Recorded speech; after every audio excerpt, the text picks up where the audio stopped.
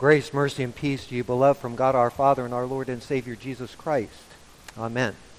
The text is the appointed gospel lesson from Matthew chapter 25, verses 31 through 46. We're going to consider this under the title, The Final Judgment.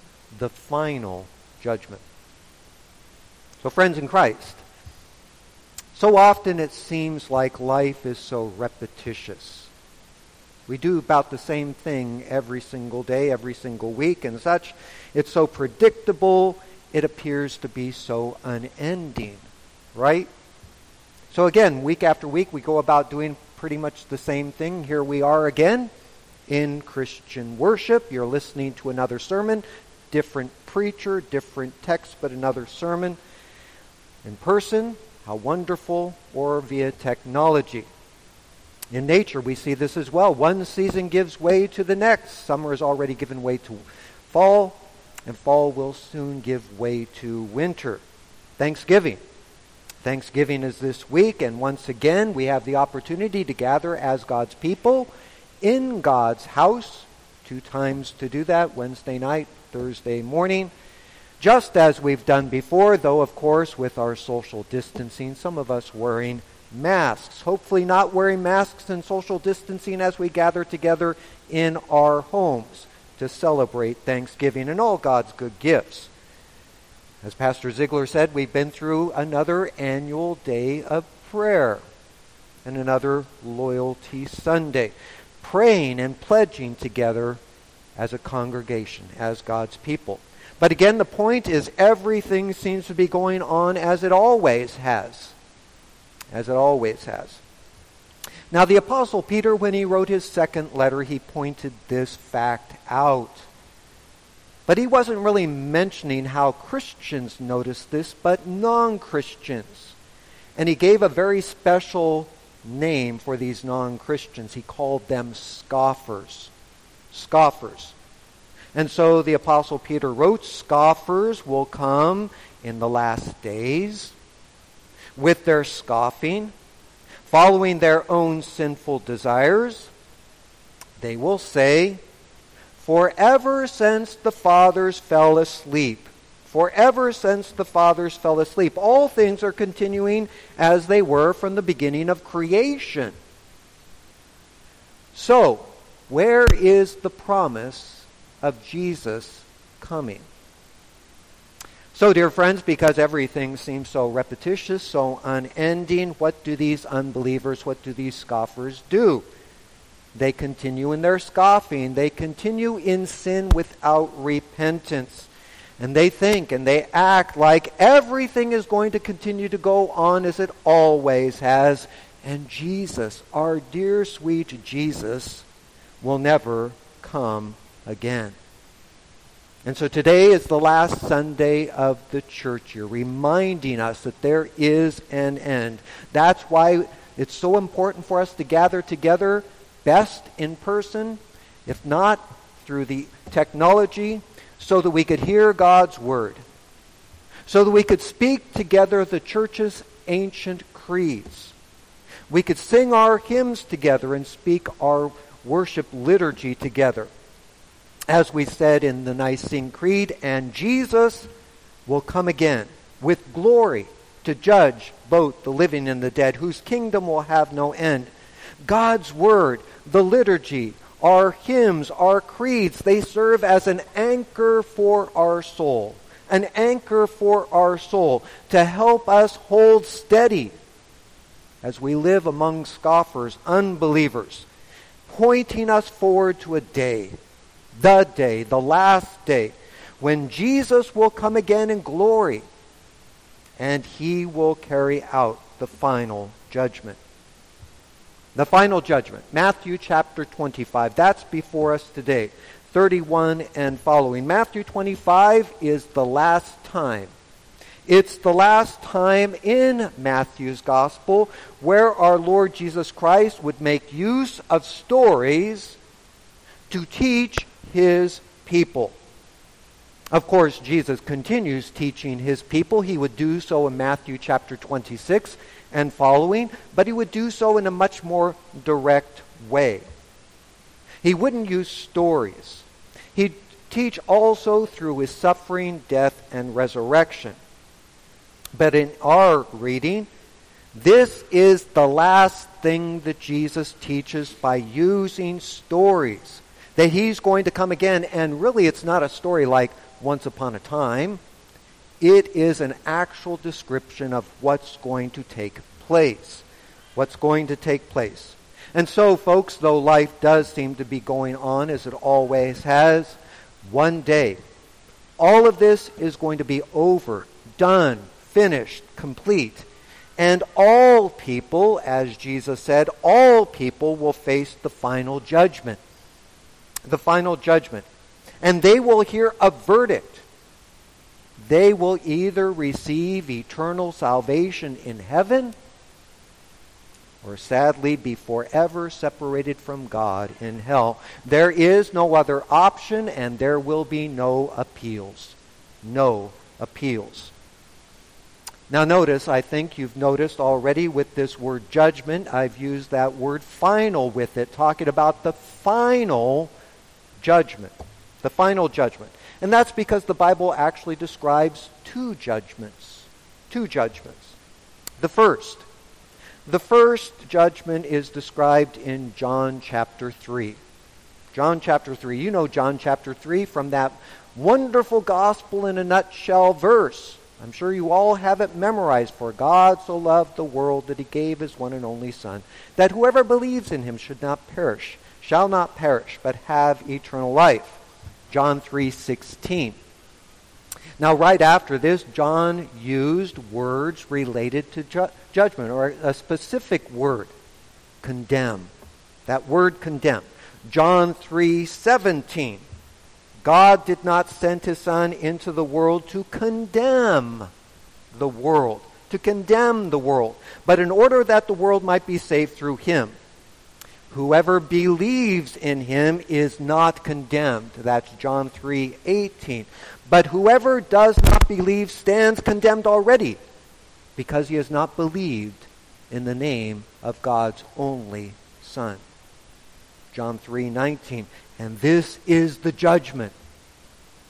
Men have loved darkness rather than the light. The first judgment. You see, without God's word, without the good news of the gospel about why God sent his Son into the world and the salvation that's found in him, everyone is already condemned. But friends, when you hear the gospel, when you hear and believe why God sent his Son into the world, that wonderful truth, and when you believe, you are not condemned. You are not condemned. You've passed through the first judgment with the verdict, not guilty, not condemned. And then and again and again after that, you hear from God and you believe, and that verdict is yours, not guilty. Again, John 3:16, whoever believes in God's Son will not perish but have eternal life. John 3:18, whoever believes in him, believes in Jesus, is not condemned. But everyone who ignores the gospel, rejects the gospel, despises the gospel, thinks the gospel isn't all important for their lives, they stand condemned already. Now, some years back, I interacted with an older man at a church that I was filling in. This man had suffered a stroke and he was confined to a wheelchair, so I went over and talked with him and spoke about the hope that we have in Jesus, the hope of the resurrection of the body and the life of the world to come. But he wasn't cheered. He wasn't cheered. He only hung his head lower and said, but first we must pass through the judgment. But first we must pass through the judgment. My friends, the judgment is nothing to dread if you believe in Jesus Christ as your Lord and Savior. God has already announced to you. He's told you exactly what's going to happen on that day. Saved eternally. Saved eternally. You and I and all believers are going to be saved eternally. So think ahead to that day. This last Sunday of the church year points us forward to that day when you and I and every believer are going to see Jesus. We're going to meet Jesus. On that day, you and I and every believer will enjoy that new, glorious, resurrected body. A body that's never going to grow old or frail or sick or die. You and I and every believer will never again know sadness or grief or anything else that's bad. In fact, on that day, you and I and every believer will no longer be believers. We will no longer be believers because we will have and see the fulfillment of all of God's promises. Dear Christian, believe in Jesus Christ and look forward to that day, the day of the final judgment. Still, you and I and every believer also know what's going to happen to everyone who doesn't believe in God's Son, everyone who has ignored the gospel, rejected the gospel, despised the gospel, condemned. They stand condemned, and they will be condemned unless, before that day arrives, they hear about Jesus from you and me, or some other believer, and they join us in having the gospel as an anchor for the soul. And so that's a reason, a very big reason, why God has delayed the final judgment and He's left us here in this world. The Apostle Peter wrote not long after he wrote about scoffers, "The Lord is not slow to fulfill His promise," the promise of Jesus coming, but He's patient. He's patient, not wishing that any should perish. Remember John 3:16? But that all should reach repentance. That is, they repent and believe in Jesus. And so before our Lord ascended into heaven, what did He say? Go and make disciples of all nations. Before He ascended into heaven, He said repentance and the forgiveness of sins will be preached in His name to all nations. Again, before He ascended, He said, you will be my witnesses to the ends of the earth. So that's why God has left us in this world, why He has delayed the final judgment. And that's why we gather here, in person preferably, maybe via the internet. And you and I read and hear and learn and study God's holy word. That we might believe more firmly? Yes, of course. But that the Holy Spirit would make us also sharper tools in His hands for reaching out to those who are still on that wide and easy road that's going to end up in eternal condemnation. Now in today's gospel lesson, I hope you've noticed how the Son of Man is going to carry out the final judgment when He comes again in glory with His holy angels surrounding Him. He's going to sit in His glorious throne, and He's going to judge in a way that's completely different from any other human court. Now usually in our human courts, the accused stands before the judge, and charges are read, evidence is presented, and arguments are made. And then only at the end of the trial, again the end of the trial, the verdict and the judgment are rendered. But when the Son of Man comes in His glory and sits for the final judgment, not one person only, not one accused, but all people, all nations will stand before Him. Everyone from the time of Adam and Eve to the end of the world. And the first thing Jesus says the Son of Man is going to do on that day is separate the peoples one from another. Some on His right, the rest on His left. And then the Son of Man is going to render His verdict. First spoken to those who believe in Him. To those on His right, He says, come, you are blessed by my Father. Inherit the kingdom prepared for you from the foundation of the world. And notice that Jesus, the Son of Man, does that even before mentioning a single work. Before any works are mentioned, the Son of Man is going to speak his verdict and pronounce his judgment. And so this underscores the fact that salvation is indeed through faith and not by works. And that's also reflected in the name that Jesus says the Son of Man is going to use toward those on his right. Sheep, they are sheep. That also underscores that truth, that the final judgment is based on faith. So think of Jesus. Remember Jesus, John chapter 10, saying, I am the good shepherd. I know my sheep, and my sheep know me, and I lay down my life for the sheep. And then he also speaks about his sheep, that they recognize my voice, that they listen to my voice, and they follow me. He says, I give them eternal life, and they shall never perish. Remember John 3:16? And no one can snatch them out of my hand. No one can snatch them out of my hand. So sing with joy, dear Christian. I am Jesus' little lamb. Ever glad at heart I am. Sing with joy, the King of love my shepherd is. Rejoice that you are a member of the Good Shepherd's flock, that he cares for you. He continues his care for you by giving you under-shepherds, pastors, who preach and speak the word of God to you, and especially that gospel message.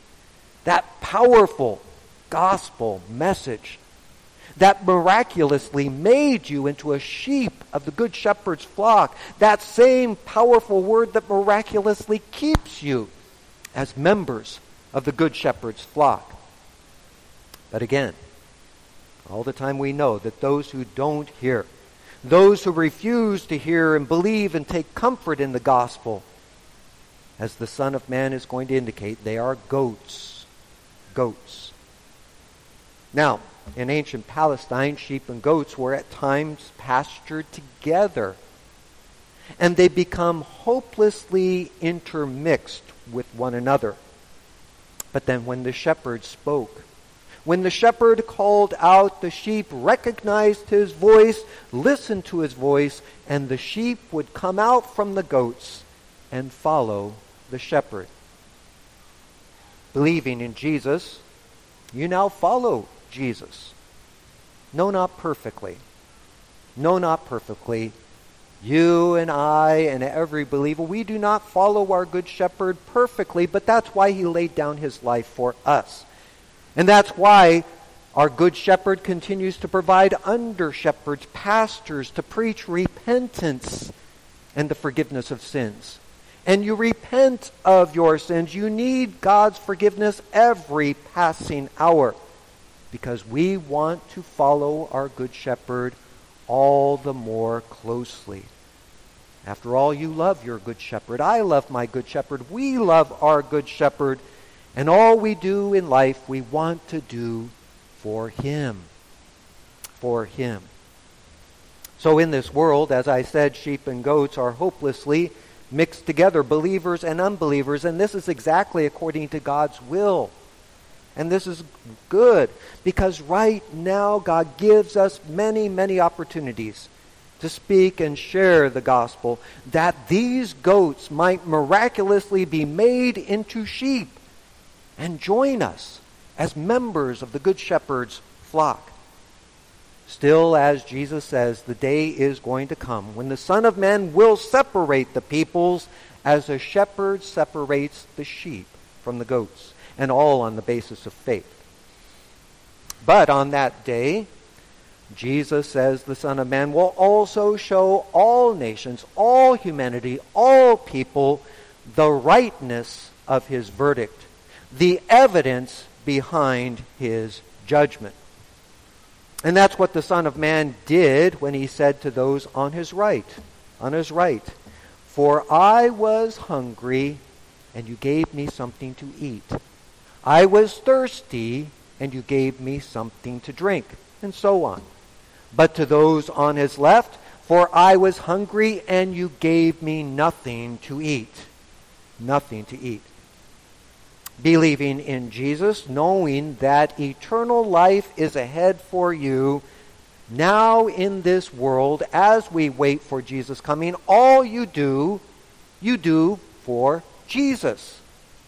Now food and drink and welcoming and visits and all these things, that's just a sample of what we as believers do for Jesus. So looking back, last weekend, you gathered here as a member of Trinity to pray together. And you did that for Jesus. Also the pledges that you made, Loyalty Sunday, you did that for Jesus. The food that you'll bring on Thanksgiving, you give it for Jesus. Our studying, our witnessing, our inviting, moms and dads, when you change a diaper, it's all for Jesus. All because of Jesus, through faith in Jesus and for his glory. And so listen to your Lord in the final judgment. Whatever you did for one of these least of these brothers of mine, you did for me. You did for me. But then to those on the left, to those who do not believe, he said, whatever you did not do for one of the least of these, you did not do for me. So friends, it does matter how we live our lives. How we live our lives is so important, it's going to be brought up in the final judgment. But of course, our works do not save us. What we do does not save us. Jesus is our Savior who laid down his life for his sheep. But we believe this. And we know we're saved eternally. We're members of the Good Shepherd's flock here in time and there in eternity. And now what we do, we want to do for Jesus. And so the day is coming. Look forward to that day when our lives on earth will be over. The day is coming when we will look heavenward and we will see Jesus coming back in the clouds and with great glory, surrounded by his holy angels and all those who have died coming with him.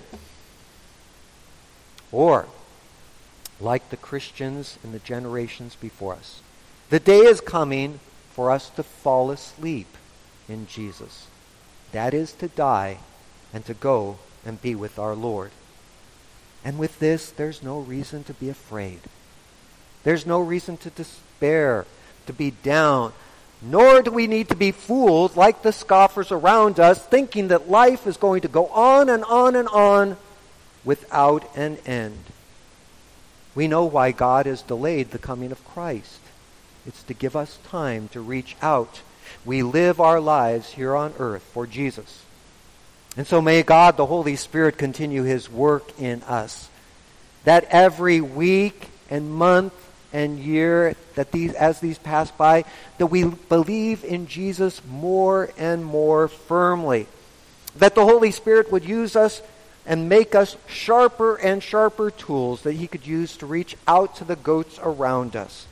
That they would be transformed by the good news we speak. And join us as members of the Good Shepherd's flock. The King, our Good Shepherd, here in time and finally in eternity. In Jesus' name, amen.